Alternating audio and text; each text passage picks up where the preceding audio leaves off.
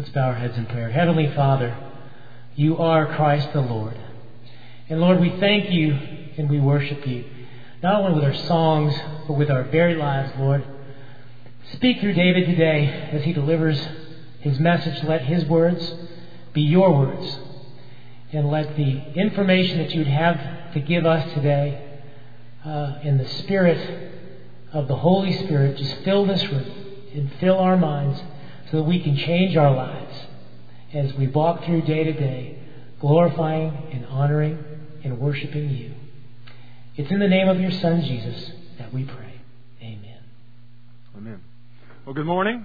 My name is David, and I'm glad to be here today. I'm a friend of Ron's, or at least I would say that. He may not.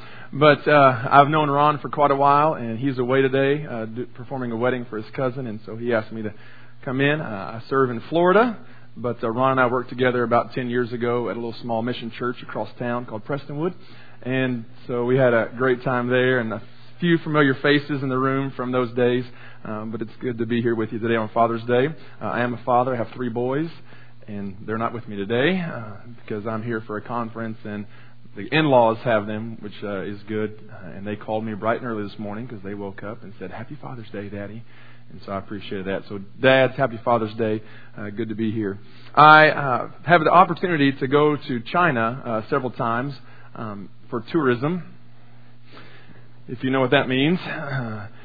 And those few times I've been there, I had the opportunity to go to the Great Wall of China one time. And the Great Wall is an amazing place. If you've been there, it's unbelievable.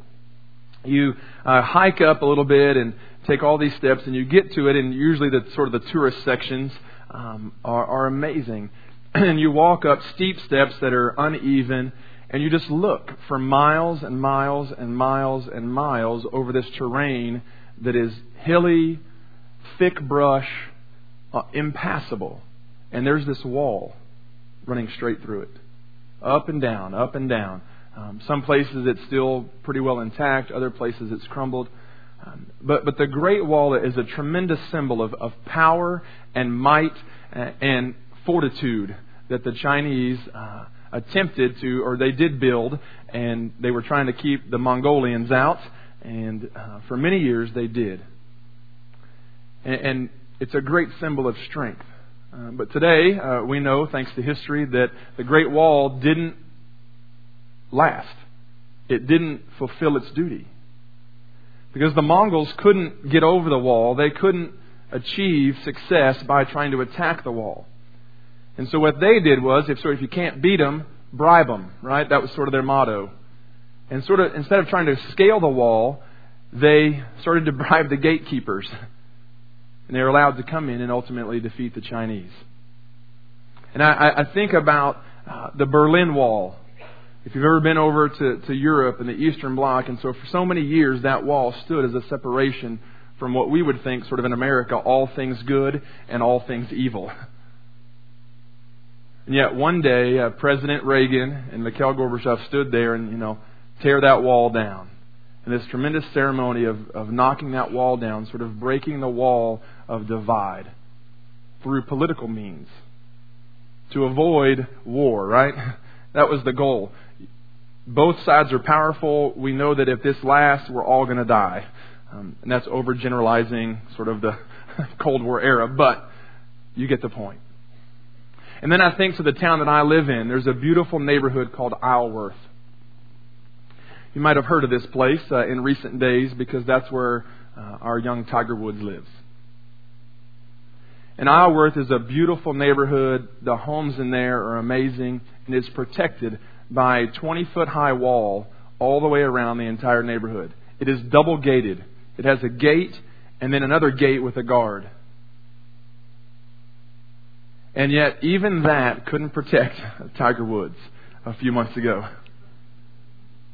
from his life falling apart. And so today, as you and I kind of think about our lives and we think about what's going on in our world, I want you to look at a little book in the Old Testament. I'm going to give you a few minutes to find it. It's Obadiah. And if you're unfamiliar, just go to the table of contents and find it. If you're going to be adventurous, it's right after Amos, just before Jonah. If you get to Micah and that, you've gone too far, okay? But today I want us to think through what are the things that prevent us, that we have sort of put in our lives that we think protect us, that give us strength and power and wisdom, that in the end just fall short. Well, the book of Obadiah is a little short book that is a great example of that. A great testimony of what God does when we think we're bigger than we really are. And I pray that it won't be a discouragement to you today, but an encouragement, because most of these minor prophets, sort of bad news and worse news. That's the whole section of the minor prophets, bad news and worse news. But today we'll take this and prayerfully be encouraged by it as we look at Obadiah and what he has to say, what God has to say through Obadiah. And so if you've found Obadiah, hopefully, we're going to read most of the book, which won't take us too long to do that. But I want to begin and read the first 9 verses for us as we think through what God is calling us to do and who we should love on this Father's Day. It says this, the vision of Obadiah. Thus says the Lord God concerning Edom. And we're going to stop right there. Edom is code word for all the people who are descendants of Esau, right? Jacob and Esau, 2 brothers. So all the descendants of Esau are called Edomites, right? Edom. Okay, so that gives you a little context. We're going to talk a bit more about that in a minute. We have heard a report from the Lord, and a messenger has been sent among the nations. Rise up, let us rise against her for battle. Behold, I will make you small among the nations. You shall be utterly despised. The pride of your heart has deceived you, you who live in the clefts of the rock. In your lofty dwelling, who say in your heart, who will bring me down to the ground? Though you soar aloft like an eagle, though your nest is set among the stars, from there I will bring you down, declares the Lord. If thieves came to you, if plunderers came by night, how you have been destroyed. Would they not steal only enough for themselves? If grape gatherers came to you, would they not leave gleanings? Verse 6, how Esau has been pillaged, his treasure sought out. All your allies have driven you to your border. Those at peace with you have deceived you. They have prevailed against you. Those who eat your bread have set a trap beneath you. You have no understanding. Will I not on that day, declares the Lord, destroy the wise men out of Edom, and understanding out of Mount Esau? And your mighty men shall be dismayed, O Teman, so that every man from Mount Esau will be cut off by slaughter. Be encouraged today. Thanks a lot. Glad we came to church on Father's Day. But as I read this first section, and this, again, what's the theme of the minor prophets? Bad to worse, so it's only going to get worse here. But as you and I sort of process this, what's happening to this ancient culture, the Edomites, these folks who are in southeast Judah. If you sort of picture in the back of your Bible all those maps, there's the Dead Sea. There's the Dead Sea here. Edom is right here on the southeast side of that. And God is sharing with the Edomites that, you know what, you think you're the greatest thing in the world. You think nothing can destroy you. And He tells them why they think that. If you look back up in verse 3, He says, the pride of your heart has deceived you, you who live in the clefts of the rock. And that's a very telling sign. I know all of us study ancient geography and all those things. That's real, high on my list too. But the Edomites lived among these redstone cliffs that would sometimes rise up to 5,000 feet. And they lived in this section where the only way to get to their city was through a narrow gorge. And so they had great power, great advantage over the people. And this is important cities that would later become the capital city, would later become the city Petra that we hear about in the New Testament. And so the Edomites had this strong sense of pride. They knew they were powerful. They knew they had advantage. They knew they had great things. And so they rested on that. And as I think about us in the 21st century, how often pride and that sort of self-love is so important to us. So important to our culture. And I would say, probably a sin that most of us don't care too much about. Right? We don't pay much attention to it. Right? If you commit adultery, or you murder somebody, or even you lie, or you're a drunkard, those are immensely worse than pride, right? Because we're all supposed to be proud, right? I'm a Texan, and I live in Florida, but most people in Florida can't stand me, right? Because I'm a Texan. I'm proud of the fact that I'm a Texan. And I let them know as often as I can. I tell them things like, we're the only state that can secede from the Union legally. You know, there's flags on the office, a big map of Texas. I wear orange a lot. I went to the University of Texas. I know, Aggies. My sister went to A&M. So, sort of my concession. But I think about that. I think about pride. And how, you know what, I'm pretty smart. You know, I'm a part of a great ministry at a great church. And I've got a great family. And you know what, I'm proud of that. And I can do a lot. I'm pretty smart. You know, I haven't lost all my hair yet. You know, I can go places and do things. And most of us think the same way. And yet that's the very thing that God sort of gets them here on. And He systematically sort of tears them down. And He starts with this whole idea of where they live, their position. They thought they were so strong because of where they lived. So powerful. That the geography of their location assured them victory every time. Because it is said that narrow gorge was so tiny that oftentimes only one man could actually walk through it. So you have to go single file. So imagine an army trying to attack the Edomites single file. Not very easy. Legend has it that 12 men could defend the city against an army of over 3,000.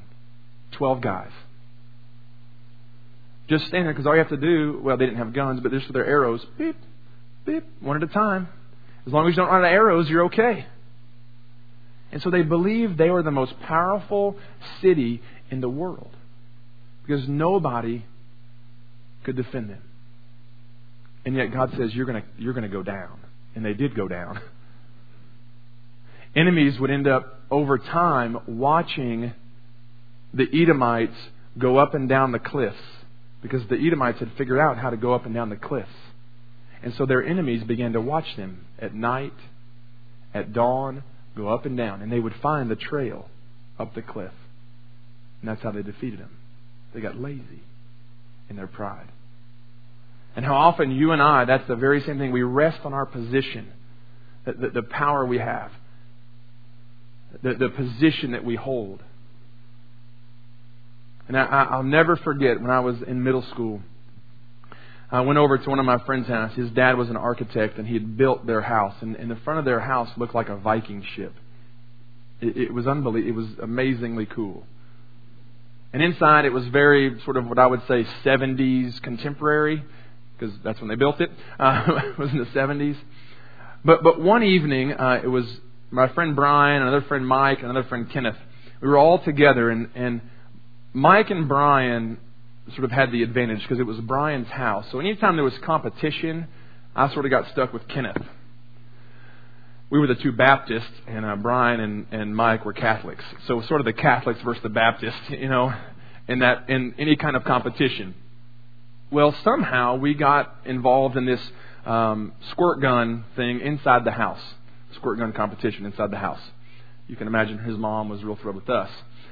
But it got so bad that we were losing, because we only at one point had one little, you know, like the $1 squirt guns. And they had these big, you know, super soaker type things. Did I remind you in the house? But Kenneth had the ultimate weapon. He had a Maglite. Not the, you know, little bitty sort of travel. No, the 9-inch sort of, you know, not at the museum, you know, Maglite. And so we holed ourselves up in the dining room. Chairs all around us, sort of under the table. And Brian and Mike would storm the gates. And I had one of those old soap dispensers, you know. So that was my defense. But Kenneth had the ultimate weapon, the mag light. So they would come running in and Kenneth would just flash that light right at their face and they would go hit the deck. Right? They would try to close their eyes and shoot, but you know how well that is, especially when you're 12.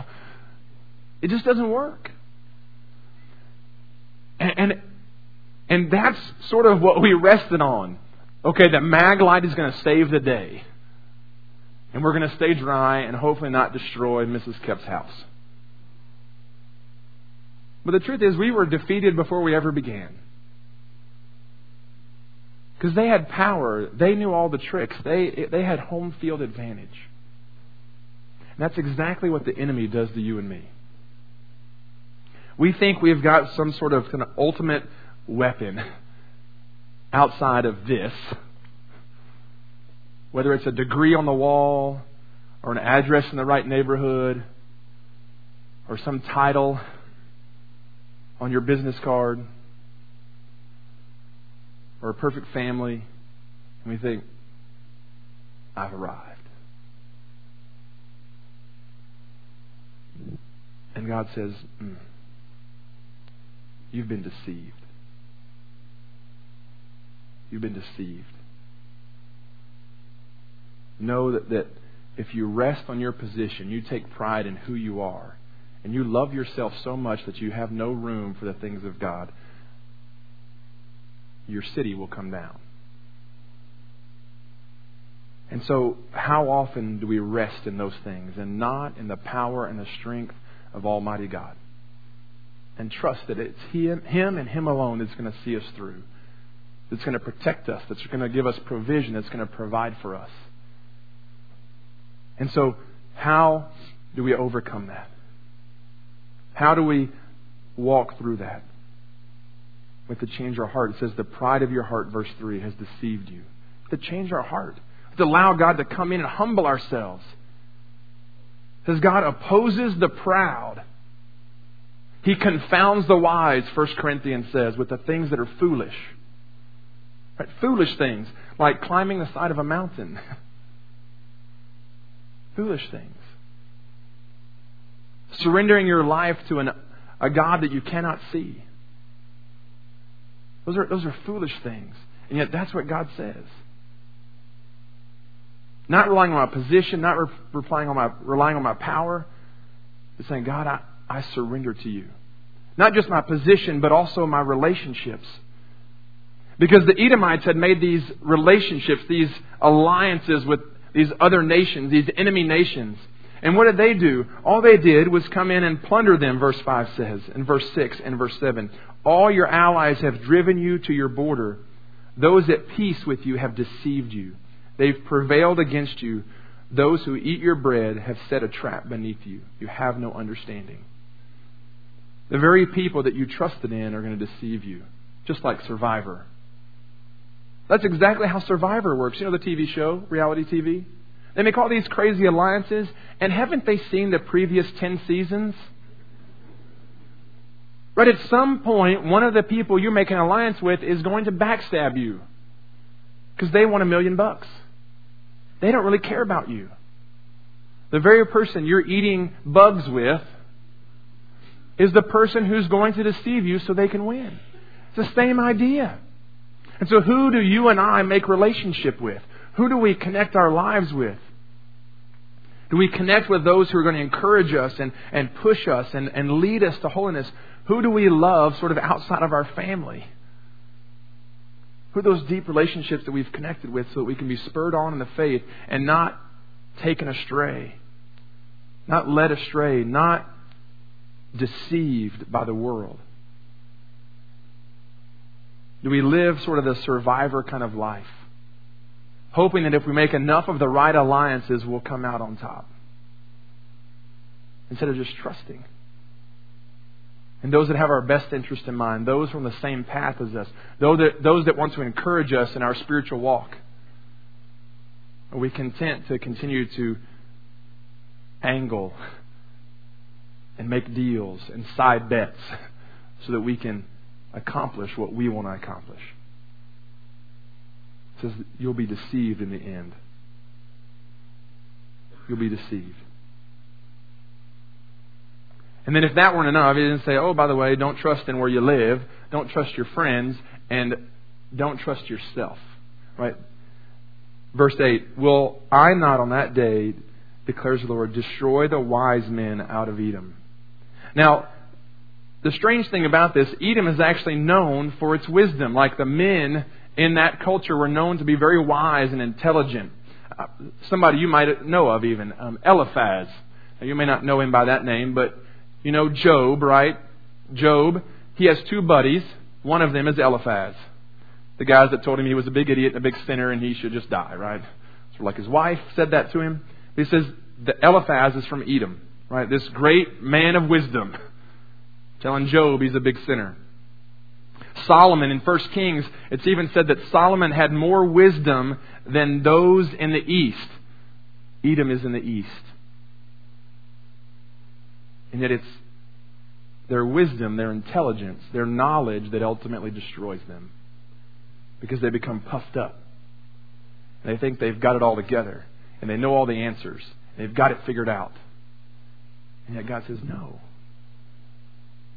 I will destroy the understanding out of Mount Esau.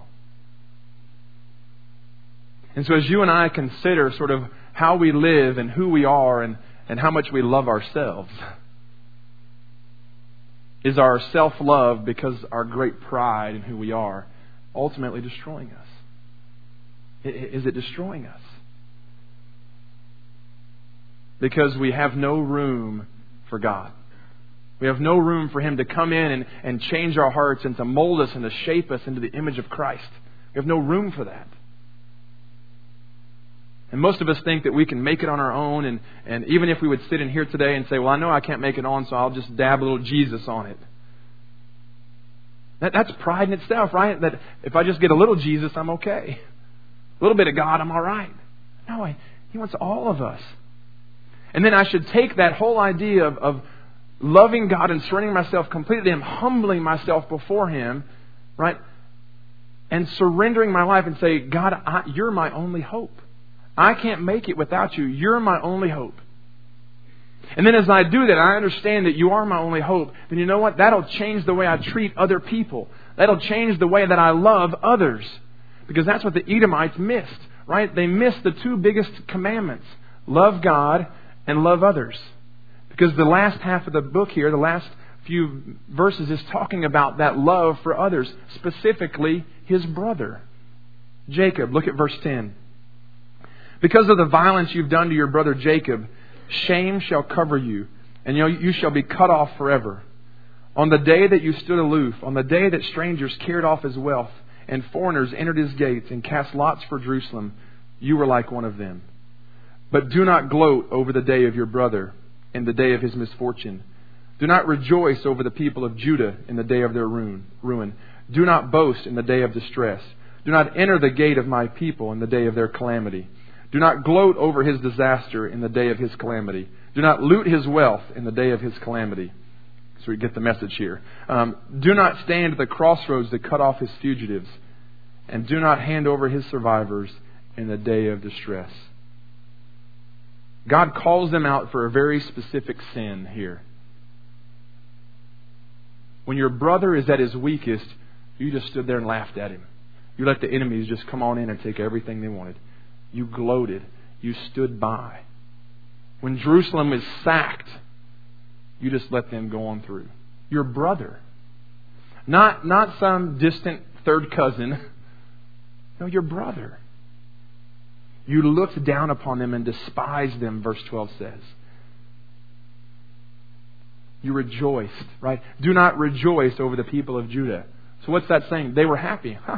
It's like, remember when you were a kid, if you had brothers and sisters and your little brother or your big brother, probably if your big brother or big sister was getting in trouble for mom and dad, and you're standing behind mom and dad going, ha, ha, ha, you know. That's what this is, right? Except 10 times worse. That's exactly, you're gloating over the fact that they're being destroyed. You have no love for your own family. And how often in our stresses of life and our struggles do we sort of neglect the family? We neglect those who we're supposed to be closest to and love the most. We say things like, you deserved it.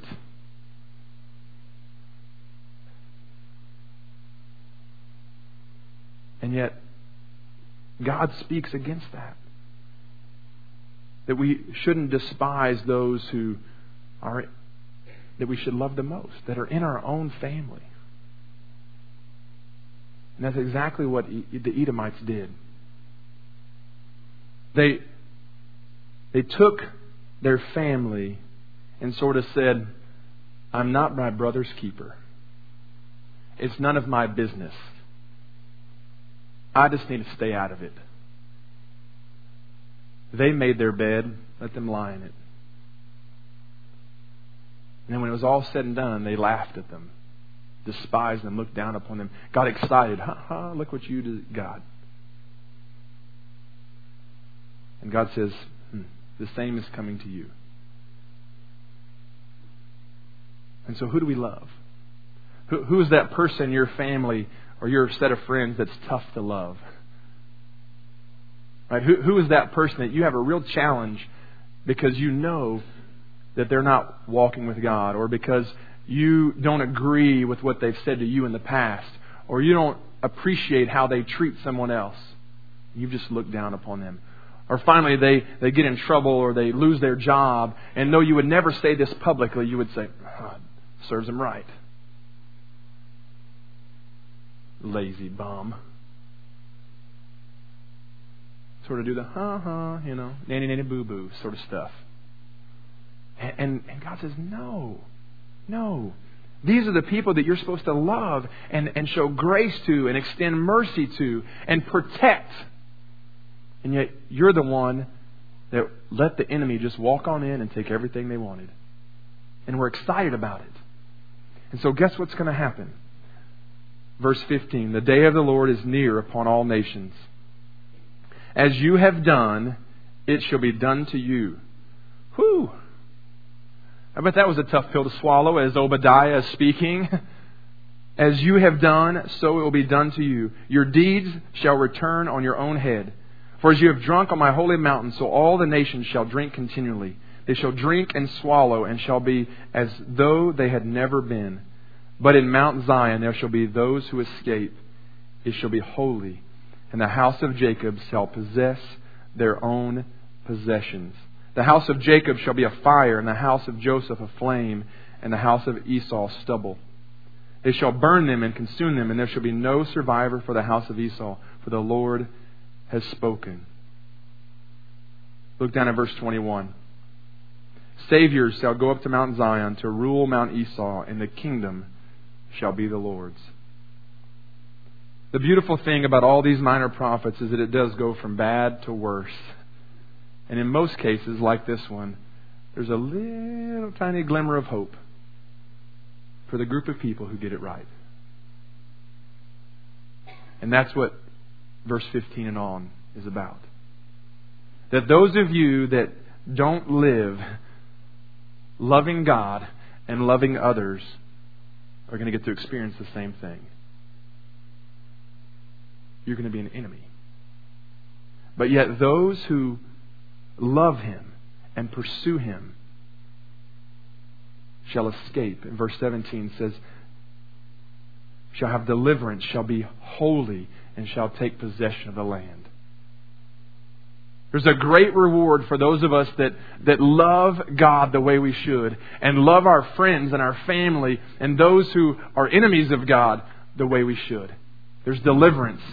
Not deliverance like the crazy movie, deliverance from our enemies.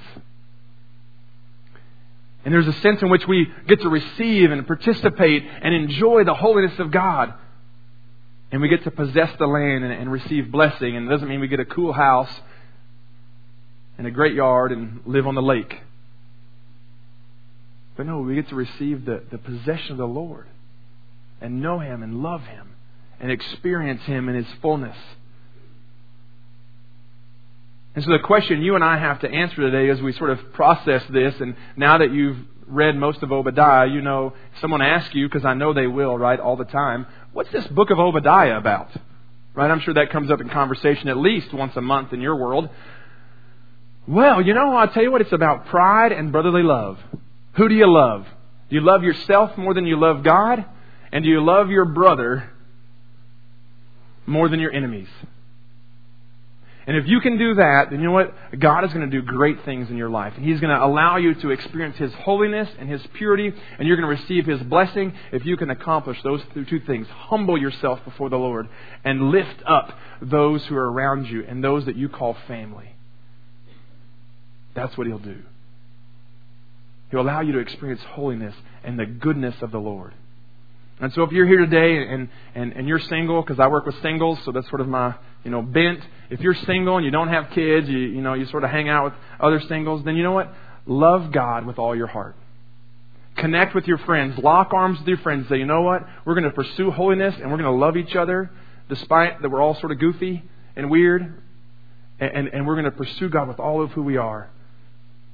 And in the midst of even discouragements of life, I'm going to pursue God. And I know that He's going to deliver me and He's going to give me blessing. He's going to show me honor. And if you're here today and you're a kid, whether you're 8 years old or you're 38 years old and your parents in the room or not in the room, let me challenge you to realize you don't know everything yet. You don't. Just like I don't know everything yet. So trust your family. Trust your mom and dad to show you the way. Moms, let me challenge you. Wives, stand up for your husband, the one who you're supposed to stand up for. Stand up for him. And demonstrate that love that the Edomites didn't show for Jacob. Encourage your husband, especially in front of your kids. Encourage him. And dads, fathers, connect with your family. Grab them and pull them tight and humbly lead them.